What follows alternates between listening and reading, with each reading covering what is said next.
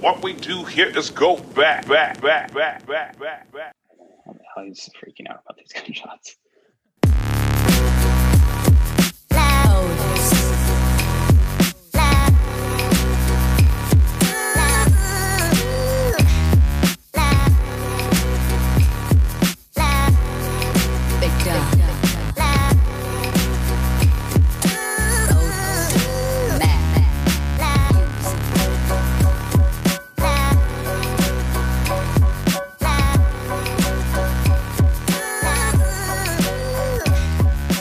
Welcome, everybody, to the Raider Take podcast. I'm Michael McDonald.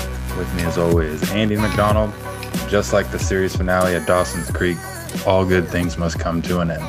Part 1 and 2. How you doing? I could have done without that reference, but it's all good. No, I'm all right, dude. It was a tough Sunday, but you know, we expected that. You know, kind of expected that kind of a game, but we'll break it down in a little bit. So It's unfortunate we went wrong. Yeah, I think I actually nailed it. You actually were 1 point off. You said 30. Did I say 30-24? Yeah. Whatever. I don't think that's something to be proud of, but I was there's some positive of me predicting that we're going to lose. No, but it was tough. It was frustrating, but we will get into that. So just as I guess kind of what we're going to be covering today, we're going to hop into our Mortal Locks of the Week that we previewed on Friday's episode. We're going to hit the recap. Mike is going to recap the Raiders defense versus the Bills offense. I will take the offense versus the Bills defense. Then we will roll into our first quarter awards. So we're 4 games through the year. It's quarter of the season. I want to take a step back, take a look at who the MVP is, biggest surprise, biggest disappointment, and rookie standout. We will snake draft that guy back and forth. Then we'll wrap it up. Cool? Sounds good. Right on. Well, why don't you kick us off with the Mortal Lock of the Week? All right. So when I say all good things must come to an end, of course, I'm talking about my undefeated streak on these Mortal Locks. I had the Texans beating the Vikings, not beating the Vikings. The spread on that game was -4.5. I guess then it would be the Texans winning and winning by 5 points or more. Okay. The game finished with Houston losing outright 31-23. So in order for me to even cover that spread, we are looking at about a 13-point swing for me to even come close to that. So that was very frustrating and upset. As I mentioned before, when we were doing like fantasy stuff, I have Deshaun Watson and Will Fuller. Luckily, they had really great games, and you look at their stat line and you're like, dang, how did they not win the game? Watson was 20 for 33 with 300 yards and 2 touchdowns. Fuller went 6 catches, 108 for 1 touchdown. And you're looking at it, you're like, these guys, they were just going off on him. How did they not win this game? And you look back at it, and Dalvin Cook was running the ball down their throats the whole game. He had 27 carries, 130 yards, and 2 touchdowns. And they just couldn't do anything to stop the run whatsoever. Felt so good that this was going to be a bounce back game for the Texans. I thought they were good. I think a lot of people thought they were good. As we're recording this podcast, they have officially fired Bill O'Brien. Billy O, yep. Hopefully he didn't do too much damage to that roster that it's not repairable, but really let me down. I said let's hope. Yeah. That's a bummer, dude. I didn't want the Vikings to win, but when they did, and when that got me 1 game closer to the Mortal Lock of the Year standings, I was okay with that. Bittersweet. So it's bittersweet, and I always thought it was interesting with Billy O'Brien being the GM and the head coach. I didn't know how that would work and how he would get fired, because I didn't know if he would have to fire himself. Yeah, GM Billy firing head coach Billy. Right. Is it 2 separate conversations with the same person? It's like, hey, we want to meet with you at 1:00 and 2:30 today. And they just like roll out the same. Yeah. And we would like to relieve you of your duties as the general manager. And then like the next meeting is like, and also the head coach. But, Yeah, it was a weird game. Actually, at the end, Fuller almost had another touchdown. Oh, I know. I was so pissed. I was like, at least you did great. Give me more. Yeah, if you're gonna ruin my mortal lock, give me more. Yeah, I mean, both those teams are just so hard to predict. It was a weird game, and that's why I told you. I was like, hey, hats off to you to bet on a 4-point favorite of 2 on 3 teams. I think that took some cojones. So, well, I guess I'll shift a little bit to my mortal lock. That it was a tough one. I went Seattle -6.5 in Miami, but maybe think things are coming around. I think I'm starting to feel it a little bit, dude. I'm 2-2 now. 2-2. You're 3-1.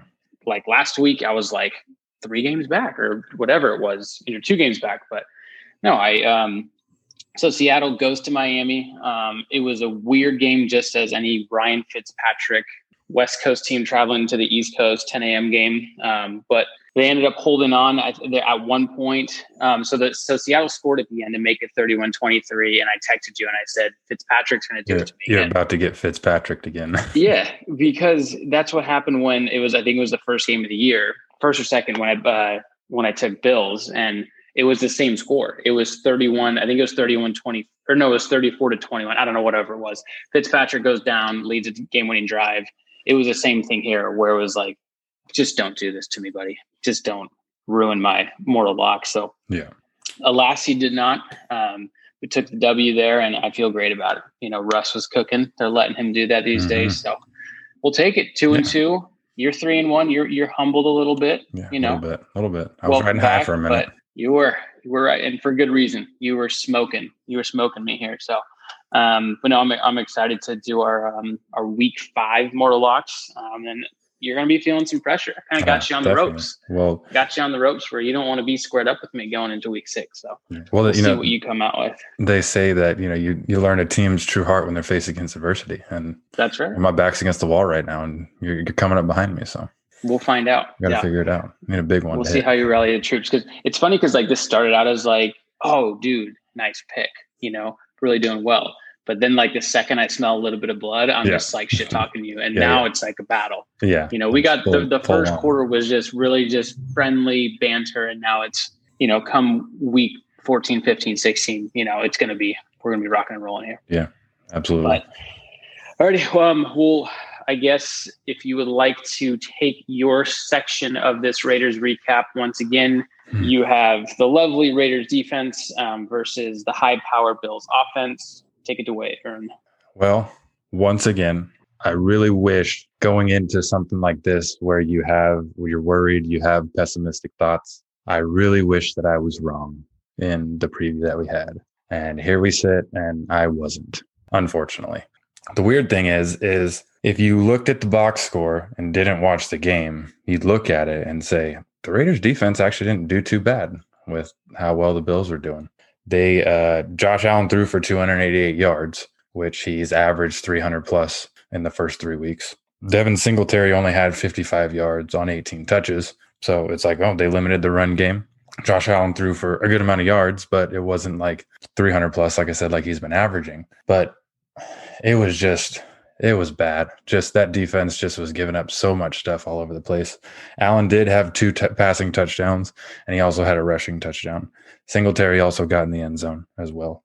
I think that the biggest thing that you noticed during the game was really just all the open passing lanes that he had, all the, just the yards that the offense was getting, and that on the receiving side of things, the yards that they were getting. And the biggest thing that stood out to me looking at these stats, and it made total sense, was the average yards per reception these receivers were having.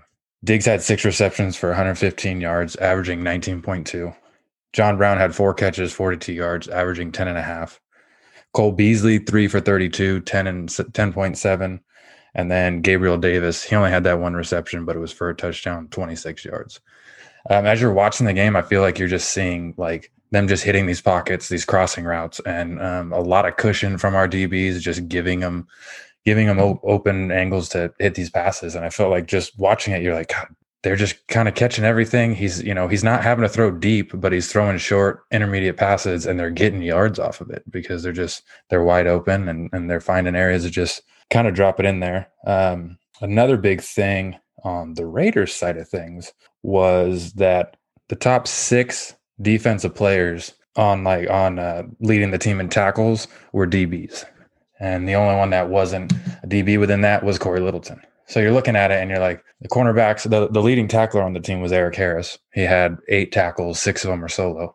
So you're seeing these DBs getting all these tackles, safeties getting the tackles. It's because these linebackers are getting blocked. Linebackers aren't hitting their holes. They're not filling the gaps like they're supposed to. The defensive line, they're not getting any push on anything. They did have 1 sack on Allen, but that's because he just like scrambled all over the place and didn't get rid of the ball. He tried to make something happen, and they sacked him pretty far deep. It just seemed like they weren't getting – the defensive line wasn't getting – Max Crosby had that sack.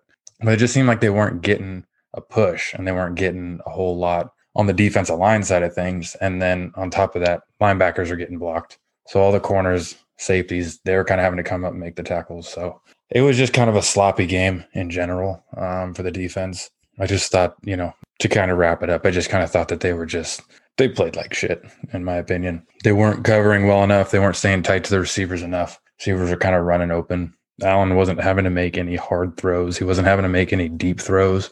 He was just kind of hitting the guy that was in the pocket, and they were getting, the yards after catch. And I don't know. It was just one of those things that was tough to watch, and you're looking at it and, you're just thinking like, all right, they had some stops here and there. But overall, it was just another Raiders defensive outing, unfortunately. No, it was frustrating, man. I think, like you mentioned, we only got home once with Max Crosby getting the sack, but it's because of Josh Allen is why that was the case. It's because what you saw the DNs do is they didn't really just pin their ears back and go, right? If they basically had to, on passing plays at least, they had to be aggressive off the edge, but still kind of contain, because that's where Josh Allen beats you, is outside the pocket. And so they did a good job keeping him inside the pocket. But what that ended up meaning was having 7.5 seconds to throw every play, Yeah. And also on that box score side of things, you look at it, Josh Allen had -3 rushing yards, and they didn't really do any rushing with him or anything like that. It was more of him trying to escape, but he did get in the end zone on foot. But for the most part, they did well at containing him, and kind of through the air, but not really. They contained him on the deep ball, it seemed like. Outside of that one that Eric Harris got turned around on, it was so bad. He made him look silly getting turned around like that. But I think he only threw like maybe 3 or 4 balls that were over 20 yards. Like most of it was kind of, I'm not going to say dink and dunk, but most of it was like short to intermediate stuff. That was it was the 7 to 15 yard passes, Well, because he can throw the ball 70 yards, right, in the air, but that's what people think he's known for. When really it's not. It's the the short intermediate stuff. But being that's consistent with that stuff. Yeah, everything's like 10 plus yards through the air, but it's not. He's not always taking shots. But he didn't end up running. But to be honest, I think that's if the Bills probably went in and said, "Hey, listen, we can just tear these guys up on defense, and we don't need you to win us this game with your legs." I think when you face, a more stout defense, like in the division with New England or, what have you, like the Rams, you're going to have to use your legs a little bit, but they're probably like, this is a game where just sit back there and throw the ball. I'm not saying that they thought they could roll over the Raiders in general, but I think they knew they could control our defense. And because we played him as if he was goddamn Lamar Jackson, then that's why he could just sit back there for forever, because he is a threat in the run game. So, but I'll go over to the offensive side of the ball, and it was really kind of vanilla to me, dude. Like it was there were some moments where I was like, we are moving the ball on these guys, right? We had a really long drive in our first drive that we ended up settling for with a field goal, which was whatever. So I guess I'll go back. So they score their first possession. Obviously, we kicked field goal on ours, 7-3. Bills go down and score back-to-back 75-yard drives for them. We go down on our second drive, and it's 14-3, and we're like, okay, we got to answer the touchdown. And Carr hits Aguilar on that bomb, right, the 45-yard bomb, and gets called back for illegal formation because I think it was Moreau was covered up, or he covered somebody up, but He was covered. They called it for illegal formation because they said we didn't have enough people that were on the line of scrimmage when we had more than enough people on the line of scrimmage. So basically, if you're an eligible receiver and someone covers you up, you can't go for a route. Mm-hmm. But whoever was covered up, whether it was Moreau or either Moreau got covered up or he got covered. Moreau he didn't go on a route. He didn't run a route. So it's like, it would have been an illegal formation if you would have went out for a pass, but he didn't. So we had enough people lined up or on the line, one more than we needed to. You need 7. We had 8. He got covered up and he stayed to block. And it was a 45-yard bomb. And then we ended up for a touchdown. They called it back. So instead of 14-10, we go 14-6. And then they go field goal, make it 17-6. We go down and score a touchdown, 17-13. And that's how we roll into halftime. But, just looking at the rhythm of the game was off in a sense. It felt to me like they tried to establish the run early with Jacobs, but just like the Patriots did, they had a plan for him. More often than not, they had, 6, 7, 8 guys in the box. And so, which is fine, right? It's okay if Jacobs isn't the vocal point of the whole game, but he ended up with 15 carries. You know what I'm saying? And for the most part, the game outside until the fourth quarter where it got to 30-16, where it was 2 possessions, it was a 1-possession game. And we're supposed to be this team that's like, we want to pound the rock. We want to just go, 4, 5, 6 yards, just keep moving the sticks, whatever. And it just, we ended up getting into a shootout with ourselves. It's like Carr threw the ball 44 times, which that's not his bread and butter. Like if you look at the stats, he was 32 of 44 for over 300 yards and 2 touchdowns. And you're like, great. But that's just not his game. Right. And so we just want to get into a shootout, which is even counterintuitive because we can't get a damn stop on defense. So why can't we just run the ball? Why can't we control it? It's what we did with the Saints, right? When we got down early with the Saints, we stuck to our script, stuck to our game plan. And we're like, no, we're going to get long sustaining drives. This is how we're going to get back in the game. We're going to get our defense fresh. But instead, we have Derek Carr throwing the ball 44 times. And I do like Carr and his arm talent. I just think, I don't know. I think it's not his game. I think he's more explosive and more effective off the play action. And we kind of have an identity crisis right now. We kind of don't really, we feel like if we get down early in a game, then we have to get into a shootout. And I just don't think that's the case because when we were down, we were down, I guess, 14-3. So that's 2 possessions in the first quarter. But it's the first quarter, dude. You don't have to get into a shootout then, So I don't know. It just seemed like a little out of rhythm. It seemed like Jacobs, once they took him away, was not a focal point. Carr had 2 touchdowns. He did have a big fumble. What it came down to was the last 3 drives, right? And so the last 3 drives ended up being, 2 of the last 3 drives. We had a fumble in what ends up being, I believe it was the third quarter. So we were going down to score, fumbled. They came back, touchdown. Waller fumbled, right? So I think it was Carr fumble. Oh, Carr's fumble. You're talking about Carr's fumble first. Yeah, that was because Waller was in the fourth. We're in Buffalo territory on the 36, and then so that was when Carr threw out to Waller, and then Norman punched it out. So then that turned into them going down, scoring a touchdown.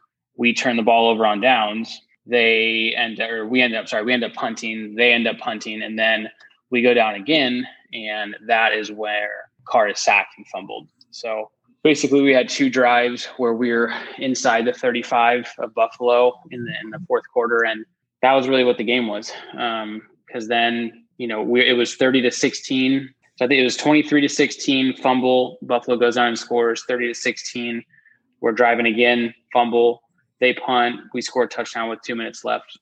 It was frustrating. I mean, I guess getting back to the scheme of everything and to our strategy, it just seemed like we were out of whack. It didn't seem like we were consistent. It didn't seem like once they shut down what we wanted to do with Jacobs, we just kind of threw the book out. Like, sure, he's still I think he was 15 for 48, 3 catches and 25 yards. Cool. So that's 75 yards total, but that's still only 18 touches. And this is the same thing I said in New England, where even though the New England game was 36-20, it became a blowout very late. But I feel like we just threw the script out, and maybe I'm just trying to assume what the script is with John Gruden, but I'm like, it's more about identifying what are strong points of our offenses. What you have to look at is if your defense cannot get turnovers, cannot get to the quarterback, you as an offense have to be either very explosive or you have to be able to have quality drives. And quality drives is not just points. Quality drives can be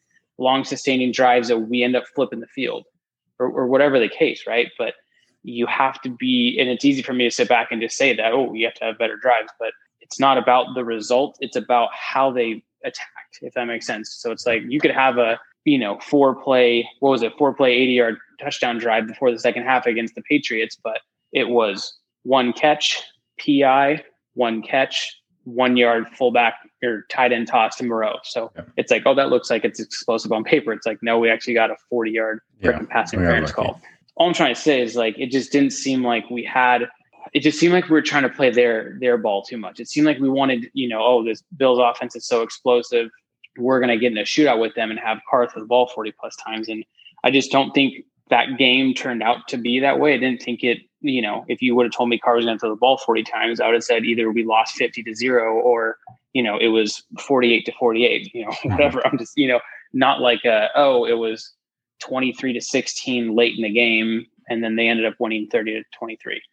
So it's frustrating. It's just frustrating because Jacobs has to be incorporated more. They can't just take him away. And then and this goes against what I said about the New Orleans Saints game, but it's because we made those adjustments and executed, but with no Trent Brown, with no Edwards, no Ruggs, and we're relying on Renfrow, Zay Jones, and Aguilar, and they're going to double Waller every time. We can't just go into this air raid mode. So it was a frustrating game. Yeah. The stats don't tell the whole story. I don't know. It's not about the stats or the points. It's about winning. And if you can't win, and if you can't recognize that your defense fucking sucks and they can't get off the field and they're not going to get you turnovers, then you can't have self-inflicting wounds. Then you can't fumble the ball inside the red zone twice in the fourth quarter when you're trying to make a comeback. So they did it to themselves. And I think once again, we talked about, it's very similar to the Patriots game where the defense kind of was like bend, don't break, against the Patriots. They allowed some big plays, but also they were just on the field so much. And the Raiders weren't able to convert those long drives into points or even, turn in, their possessions into long drives just because to give the defense a rest. So, it's frustrating and we did it to ourselves. And this isn't going to sound good, but I think I was at a certain point yesterday where I'm like, I love Derek Carr for who he is as a person. I think it's really great for what he stands for. I think he's a great leader. This might be his last year. Yeah. It for a couple of reasons, because if we don't make the playoffs or we go sub 500, I think he's out regardless. I think in 2021, there's like not a ton of dead cap hit if we cut him. So I don't want to cut him. I really like him as a person. I think he is a great player at times. I just don't think he's what we need, or he isn't going to be able to win us a championship. Yeah, and that's the thing. So how many quarterbacks in the NFL can, right? Let's just name them. Mahomes, Lamar, let's go Russ. Rodgers. Josh Allen's getting there, but you would probably only say like a handful, right? Yeah, I think Brady is not going to be the reason that the Buccaneers win the championship. Breeze isn't going to be the reason that they win the championship. So, or whoever, you name the other good teams, the Niners, Jimmy G's not going to be the reason. He sucks. Nick Foles might be the reason the Bears win. Yeah, but you know what I'm saying? So it's like, it's kind of wrong of me to be like, he's not going to win us the championship. So I'm not saying just get rid of him. Yeah. What I'm saying is like, can he elevate us to that point? Can he get it? Yeah. And because our team's not good enough to then, carry us there, right? We can't collectively get there. If you can't do that and you're not talented enough to get there yourselves, you have to have this outlier, which is the Mahomes and the Rodgers. Like Aaron Rodgers is throwing to freaking third string receivers all day and throwing for 350 yards, dude. And I know he is an all-time great, one of the best, just throw the rock and, is very special with his arm talent and whatever. But I'm just saying, like, that's not DC. So what are we going to do? So then are we really going to, the reason I'm saying all this is because I'm pissed off, number one. But number two is, okay, if we should know that by now. Gruden's had him for 3 years. So why are we throwing the ball 44 times, right? We weren't down 21, dude. We weren't down 3 or 4 touchdowns. We were down 3, and then we were down 10, and then we were down 3, and then we were down 10, then we were down 10, then we were down 6. It's like, those are just 1 or 2 score games, maybe, and like, let's just get into a rhythm of ours. It just seemed like we were so out of control. where they just forced our hand and we just wanted to get in this old Western shootout. I don't know if Gruden was trying to prove something, but it pisses me off, dude. So I don't know. I hear you. I didn't really plan on getting that worked up about it, but it's not surprising that happened. Because I completely agree with you. And it's as you talk through it, it just like you get and another thing and another, and you're just so I completely get that. I think that we very well could see, and it may even be like best case scenario for DC. I think that we see potentially we draft a quarterback high if we're in the position to potentially get someone, and he's on a very short leash of when will he get replaced in 2021? Yeah. You know what I mean? Like that might be that might not be best case scenario. That'll probably be like mid-grade scenario. Best case scenario is he balls out, we get to the playoffs, and they run it back again. But I agree. I don't know. I thought the same exact thing. I don't know if he is good enough to elevate us to a championship. And he's good enough to lead a team in 2016 that made it to the playoffs, and it was very unfortunate that he broke his leg. But I don't know. It's hard to, it's hard to think that he potentially could. And I don't know if you saw some highlights of Trey Lance over the weekend, but well, dude. And what I'm saying is not like, I'm coming for his, I'm out for his head, but if you just look at his first quarter numbers, he's basically at a little over 1,100 yards, which comes out to a shade over 250. Call it 275 a game. No, not 275. 273. 273. Okay. 8 touchdowns, no picks. Passer rating 113.6. Those are good numbers. 73.6%. Those are good numbers. Okay, but that's why I don't really even care. I don't even really care about those numbers. I think if you look at his average yards per attempt, it's 7.6. That's not a lot. Josh Allen had 8 less completions, or like 5 less completions, but only 10 less yards or something like that than DC. You know what I'm saying? Yeah. So it's like it's just different, dude. And if you watch the game, you know what I'm talking about. There's certain times where it's like he just throws it away, or there are certain times where he just takes a sack. It's just he's limited in certain areas, and I think he is best as a complementary piece of an offense where you have a strong running game and you have a strong tight end like we do that can work between the numbers, and he can feast there. He's not someone that's going to play backyard football, and I'm not saying everyone has to be Mahomes.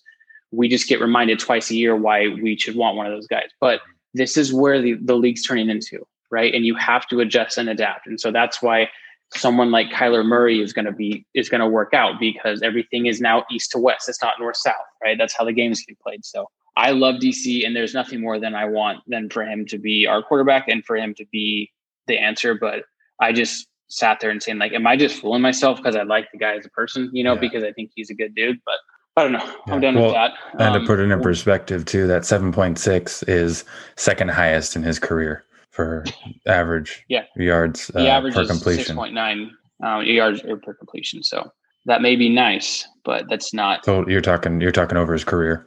His career average is 6.9 yards per completion, which is nice, but not great. So anyways, that's how it was. So Bills win 30-23. They covered the spread. I was off a point on my projections. What did you have? Do you remember? 34-30 Bills. Okay. We're pretty close. Yeah. But yeah. Well, let's get into, let's try to tie a bow on this and make some positivity. But first quarter awards, what we wanted to do is just look at, hey, this is the first quarter of the season's done. It's been a weird 2020 year in general. It's been a weird 2020 NFL season. Raiders are 2-2. We'll take it, whatever. So we have 4 categories. We're going to roll right through this. We have MVP. We have biggest surprise, biggest disappointment, rookie standout, quick little tidbits about each one. It's going to go snake drafts. So Mike is going to start with the MVP. Then it's going to go to me. Then I'll take biggest surprise. Then he'll go biggest surprise. You get the idea. Cool? Sounds good. All right. We'll start off with your first quarter MVP. So my first quarter MVP, ironically enough, Derek Carr. As we just went on this, I did. tangent. You didn't do that. I did. Yeah, well, I agreed with you. I was the driver in the bank robbery. So yeah, like you stated there, he has right about 1,100 yards, 8 touchdowns, no interceptions. He's got career best 273 yards a game, 113.6 raw rating, quarterback rating, 77 QBR, which are all career best for him. And he's doing by and large, tell me if you've heard this before, but Derek Carr has great stats, and his accuracy is doing really well. I believe he's right around 73%, which is pretty close. I think it might be a career high as well, or it's very close to, but really good. He's very efficient. I think that's where you were kind of talking about it, as like he's, like that complimentary type of guy. He works best as an efficient, you can trust in him, but he's not going to outsling you. But he's done great so far in these first 4 games. He's played kind of the way we've needed him to play for the most part, outside of having 4 or 5 fumbles already. You say that he hasn't thrown any interceptions. That's great. But he hasn't not turned the ball over, and that's a crappy part of it. And that kind of, negates the whole not throwing any interceptions. I think you look at the first 2 games we played and the second 2 games we played, and you can say we're missing 2 big weapons on offense and our rookie receivers. So you look at Derek Carr when everything's perfect around him, he's really great. When he's got to try to make other people get elevated and make people like Zay Jones and Nelson Aguilar and Hunter Renfrow, elevate their game, not so much. There's, issues around it. So first 4 games, he's done great stat lines. I think he's done really well managing the offense and whatnot. So that's my MVP. I like it. No, I know. And I kind of just went on a tangent right before you're about to make him your MVP. But I think I agree with a lot of things what you're saying. I was thinking more so big picture, long term. That was just my question. Yes, that's what I was thinking about after the game. So my MVP is Darren Waller. I think he's been awesome. A little bit in the first game. So he started off slow, right? So the first game, I think he only had a couple catches for 44 yards or something. But then there was the big Monday night game against New Orleans where he's on a national stage and showed everyone what I feel like we've known for the last year and a half is that he's really good. So yeah, all in all, I mean, he's had some solid games. New England just completely took him away in that third game, but he's really just, and he's our number 1 right now. He has, right around 250 yards to the first 4 games with 1 touchdown. So even then that's where he still needs to be more involved. But first week, 8 targets, 16 targets, then the 4 targets and 12 targets last week. So he got back on track last week with 9 catches and a little under 90 yards. But he is a vocal point. And I think obviously these numbers would be different if we had the likes of Henry Ruggs or Bryan Edwards or just someone to take the load off him. So I'm excited to see him continue to rise to stardom because we definitely need it. But he's my MVP. I think there's a reason we went 2 offensive players for the MVP. I think Josh Jacobs has been great. He's been as advertised. Was a little bit, like I mentioned, just slowed down the last couple of weeks. But that's how it goes. It's all about game plan and scheme. So Waller's been great. He's been really great to have for DC. And I think it's going to be good. And I don't think it's always going to show on the box score because he'll get bracketed with a backer and a safety, or he'll get whatever. So he can be a distraction. He can be a vocal point of the offense. I think regardless, he's a great do-it-all tight end. And I'm excited for him, and I'm really happy to have him. Yeah, definitely. It's been, and it's been great. We saw him do great things last year, and, he's kind of coming into his own this year on being more of a household name, which you love to see, getting up in that conversation, with Kelsey and Kittle and, in that top 5 range, top 3 range. So agreed. Yep. Well, snake draft. So I go twice. So then I'm going to go to the biggest prize. And this kind of goes back to when we were originally breaking down the roster and saying like, hey, what are some areas that you like? What are some areas that you don't like? And I'm going to go on the defensive side of the ball, and position or a player in a positional group that I was afraid of was the secondary. And I just said, hey, I think we're young. I think, we have someone in Trayvon Mullen who played he played 3 games last year, 6 games last year, whatever it was. And then now he's our number 1 corner. That's where we're at. So that scared me. It scared me just from an experience level. And at least the first 4 games, we have matched him up against their number 1 every game. So when you look at the Carolina game, we had him on DJ Moore. When you look at the Saints game, obviously Michael Thomas. So they put him on the next best guy there, Emmanuel Sanders, like you mentioned in that preview. New England, he was running around the field with Edelman, N'Keal Harry. And then this past week, he had to cover Diggs, which is not an easy task. And playing corner is just the hardest. It's outside of quarterback, the hardest position one of the hardest positions to play in man to man, right? I think zone is obviously easier, but when it's just you against the other guy and there's so many penalties that lean for the offense, it's just kind of impossible to be great on defense. But I've been really impressed with him, dude. I think he's done a really great job. I think they wanted him to be more aggressive in the run game. You've seen him fly up and make some plays in the run game, stay in man to man with these. There's some good receivers with, Diggs, DJ Moore, Sanders, Edelman. Those guys aren't, they're not top 5 receivers, but they're definitely up there. And I think he's done a really good job and held his own. And for a positional group that scared me and still scares me, he's like the consistent person that you can trust. And I think that's why I'm surprised, and I'm excited to see kind of where he takes off and have that whole secondary really shape coming to form. But it starts with him, and I think he's done awesome. Yeah. And I think the best thing that could have happened for him was Garyon Conley getting traded last year. So he did have that time to kind of jump into that because they were hoping he would come along and he didn't. And so, yeah, I completely agree. It's been great. You see, he completely shut down Sanders in that Saints game. Edelman did pretty bad in the New England game. So you're seeing he's matching up, and to be a number 1 receiver on any NFL team is, good. You got to be pretty good at what you do. Yeah. So, and the fact that he's been able to kind of just lock up on that, I think the biggest, you look at the biggest issue that he had against somebody, and it was Jared Cook. He gave up that touchdown. That was a tight end. So, but he's like 6'8". Yeah, exactly. So, gotta love it. Well, kick it over to you then. Yeah. So, my biggest surprise, and it's purely based off of what I'm seeing, and it's not even the stat sheet. It's a little bit of the stat sheet. I'll read off a few stats that are good, but my biggest surprise is Alec Ingold. Fullback love. Some fullback love. You gotta, and John Gruden loves his fullbacks, and I think we're seeing, even just these first 4 games, we're seeing him getting kind of acclimated, but also, used a lot more in the offense. He scored the very first touchdown at Allegiant Stadium ever. In case people didn't know, he hurdled a guy last week, which was awesome.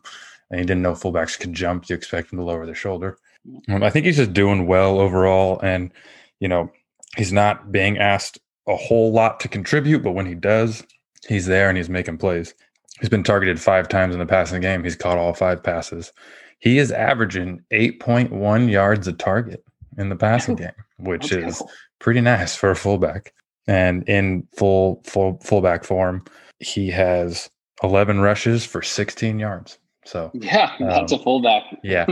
See what and what they don't put on here in Pro Football Reference, which I think is going to start being normalized as a very important standard, is the fullback assist. How many times has a fullback assisted someone in scoring a touchdown? And I think if we had those numbers incorporated on some, more higher name websites that keep these stats, we'd be seeing a little different story on his efficiency too. So Alec Ingold. Biggest surprise, first quarter award. Yeah. I love that. Go fullbacks. Shout out John Ritchie. Yeah. Twice he's made the appearance on the pod. Okay. Well, no, you're going again. Biggest disappointment, snake draft style. Yeah. So my biggest disappointment, no surprise that the good awards went to the offense. One of the bad awards going to the defense. Biggest disappointment is Malik Collins. One of the things that we really wanted to do is bring someone in to shore up the middle, to really be able to get to the quarterback, but also just be able to control centers, control guards, and just really plug up that middle and be effective there, because we felt really good about our young DNs. Mo Hirsch is great and is actually doing better than Malik Collins is this year. He's been a lot more efficient. He's not getting that many snaps for whatever reason. He's not getting a whole lot of playing time, but he is graded as one of the more efficient players at his position when he does get to play. We brought Malik Collins in for a 1-year deal worth $6 million. 5.75 of that was guaranteed. So it was like, we're going to basically give you just about everything in your contract. Come in, it's a prove yourself contract kind of thing. He could earn up to $7.5 million based on certain incentives and just like the contract language within it and all that stuff. So, you're looking at potentially paying out 7.5, for sure having to pay 5 3/4. And it's just someone that's been essentially non-existent on our defense and not living up to what we brought him in for. So really hoping he can turn things around. You've got his old defensive line coach as our defensive line coach, and Rob Marinelli. You would think that type of scheme and all that kind of stuff, he would just be able to fall right into place and just ball out from the get-go. And I think that he probably has shown a lot of the other players, like getting them to buy into this because he's been part of it and he knows how it can succeed and all that stuff. But as far as the production is concerned, he's not showing his his contract's worth. So yeah, no, it's been frustrating, and I think I'm going to say on the defensive side of the ball, I agree with the Malik Collins, because what it comes down to is it's the expectations versus reality, right? It's what do we expect? I'm like, man, I expect Trayvon Mullen to probably struggle, and I feel like he has surprised and done a really good job. You thought the same about Alec Ingold, more of a surprise implementation into our offense, and then disappointment with Collins. Like, hey, we signed you to be the guy. He's a captain. He's a captain on our team, and then now he's just getting his ass kicked on the line. But I'm going to go with another free agent acquisition. That's Corey Littleton. So we brought Littleton over for 3 years, 12 a year, so 3 at 36 to be the dude. And we felt like we lucked out with him, 25 years old.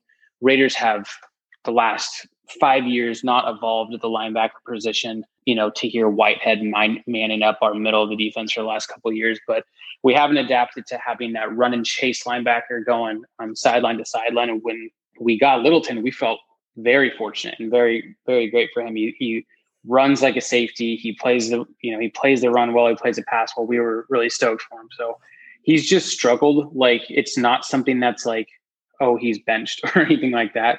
He's just struggled, and he's missed tackles, and he's been beat in the passing game. And you're waiting for those flash plays, and you're waiting for those, oh man, that's why we got Littleton, and it just hasn't been there. So it's really hard to quantify. It's hard to go through linebacker stats and be like, well, this is his amount of tackles, or I could tell you about his missed tackles, but I don't want to, be negative here. But it is something where I think he just needs to step up. And I think when you look at both of our examples of our disappointments, they're free agent acquisitions. Yes, Malik Collins came over with Rod Marinelli, but you have to take into consideration the shortened training camp, really no training camp at all.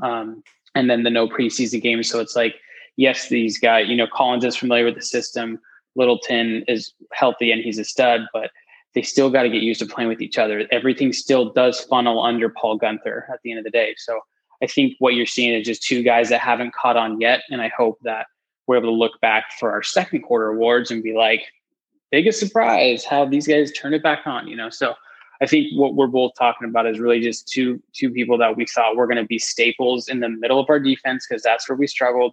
D-tackle up the middle, D-tackle middle linebacker. Give us, Littleton's a strong side linebacker, but still give us some stability. Give us some stability, because we're worried about our corners, and now we got two liabilities right up the middle. And the Patriots proved that by rushing I think they're still running the ball on us right now. Yeah. I could be wrong. Somewhere Sonny Michel is still outrunning. Rexford at 15 touchdowns. But no, that's where I'm going to go. And then let's cap this off with rookie standouts. I will close this. I think I'm not trying to be in a negative mood. I think I'm in a sarcastic mood, but I was telling you before this, I'm like, I don't know who to pick. Yeah. Ruggs is hurt. He only played one game, was really just an act in the second game. Edwards is hurt. He played, I think, 2.5 games. He went out in the middle of the Patriots game. And then we got Arnett, who's hurt. And then we got, what does it come down to? Then it's Muse is hurt too. Muse. That's right. We had that one guy that we traded, Lynn Bowden. So that was a 3rd-round pick. So we have Edwards, who's hurt. Lynn Bowden's we traded. Tanner Muse is hurt. Amik Robertson was inactive. And then last game against the Bills, he was playing zone and everyone else was playing man, and he got beat deep. So that was really awesome. And then John Simpson, right? Hey. John Simpson's a guy. And I think that rounds it out. Yeah. So, and I know that wasn't in order, but all in all, it's a lot of injuries, but also the ones, some people that have played we're still waiting them to turn it on. So where I'm going to go is to Bryan Edwards. I think he's been a standout as far as how quickly he's picked up the offense. It kills us for him to be out of the lineup, because with Ruggs out, you really saw it as an opportunity for him to step up, and he had some good plays early in the New England game. But I think he's going to be someone that when he's back and healthy, and I'm glad they're not rushing him back, but when he's back and healthy, you're going to see him kind of take over as that true X receiver in our offense, because we need it. We need someone to flank out and be that true X for us, what Tyrell Williams was supposed to be.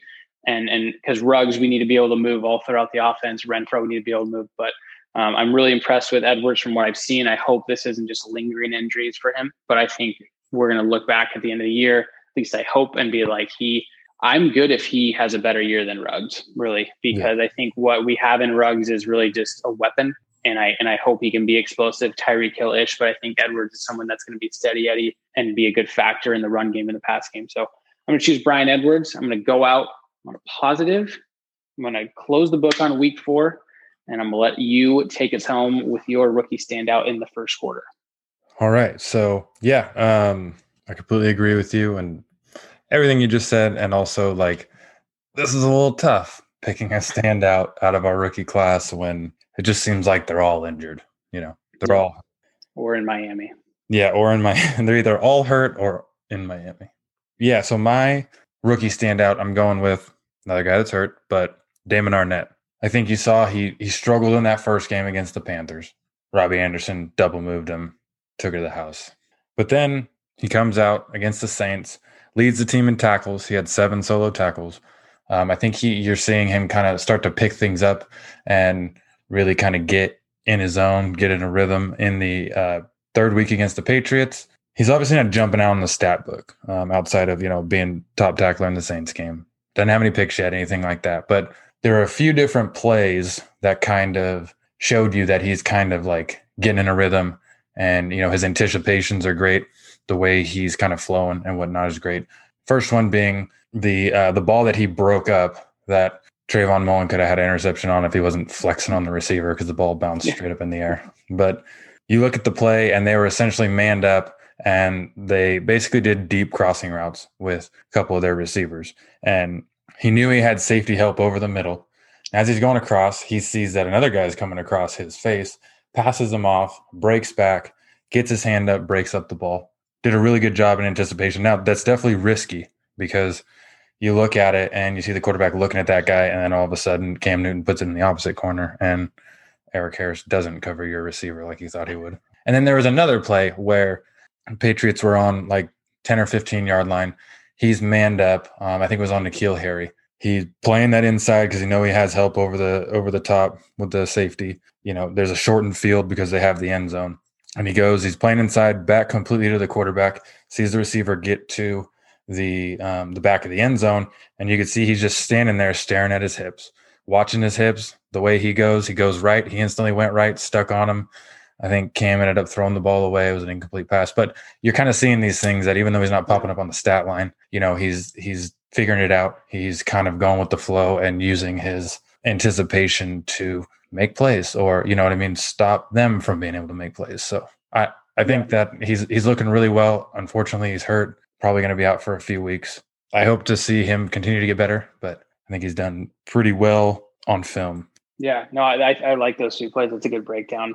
For me, with rookies, I think I expect, if you're on defense, I expect there to be communication errors.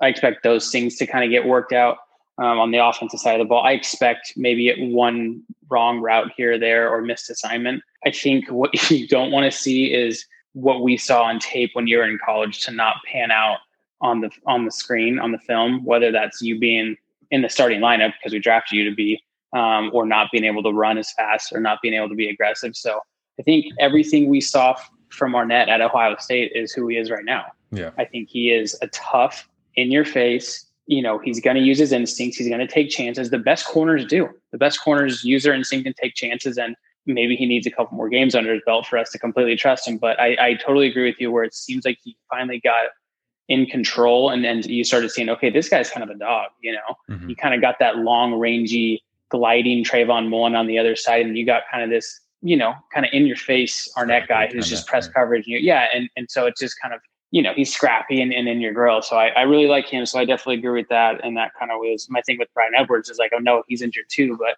I feel like what we drafted him for, we saw on film and he got passed on because he had an injury before the draft. But then it's like he was fully healthy rolling in. So I'm really stoked that we were able to get him. And I'm excited for both of their roles. I know it's going to be, I think we talked about it, but 4 to 6 weeks with Arnett. I think it's going to be a week by week thing with Edwards, but hoping to get those guys back in for the home stretch. So That's it. That wraps up Q1 Business World first quarter of the NFL schedule. So we're on to week 5. Yeah. We're on to week 5. So, yeah, it's going to be great. Hopefully we see things change around and pick up. Hopefully we can get back to the Raiders that played the first 2 games of the week and not the Raiders that played the second 2 games of the season. But yeah, as always, we appreciate all the support. Go subscribe, rate, review. You see it on Twitter, you see it on Facebook, share it, get it out there, get eyes on the podcast, and get those questions submitted. We already got one ready to go for our preview pod, and get some more in. Let us know what you guys think, and we'll see you at the end of the week. All righty, let's rock. We got the Chiefs, by the way, and that's gonna be fun to talk about. So we lucked out so much. I mean, not that it gives us a huge advantage, but we lucked out that they got a Monday game that got pushed out coming up on a short week. Probably doesn't matter. They could play this Saturday before they play us, and I would still be worried. So. Yeah, definitely. We could roll into a double header. yeah, exactly. Mahomes plays left-handed. They'll be like, I was like, I don't know. Yeah. Right on, bro. All right, Good cool. stuff. Yep. We'll see you next time. See you soon.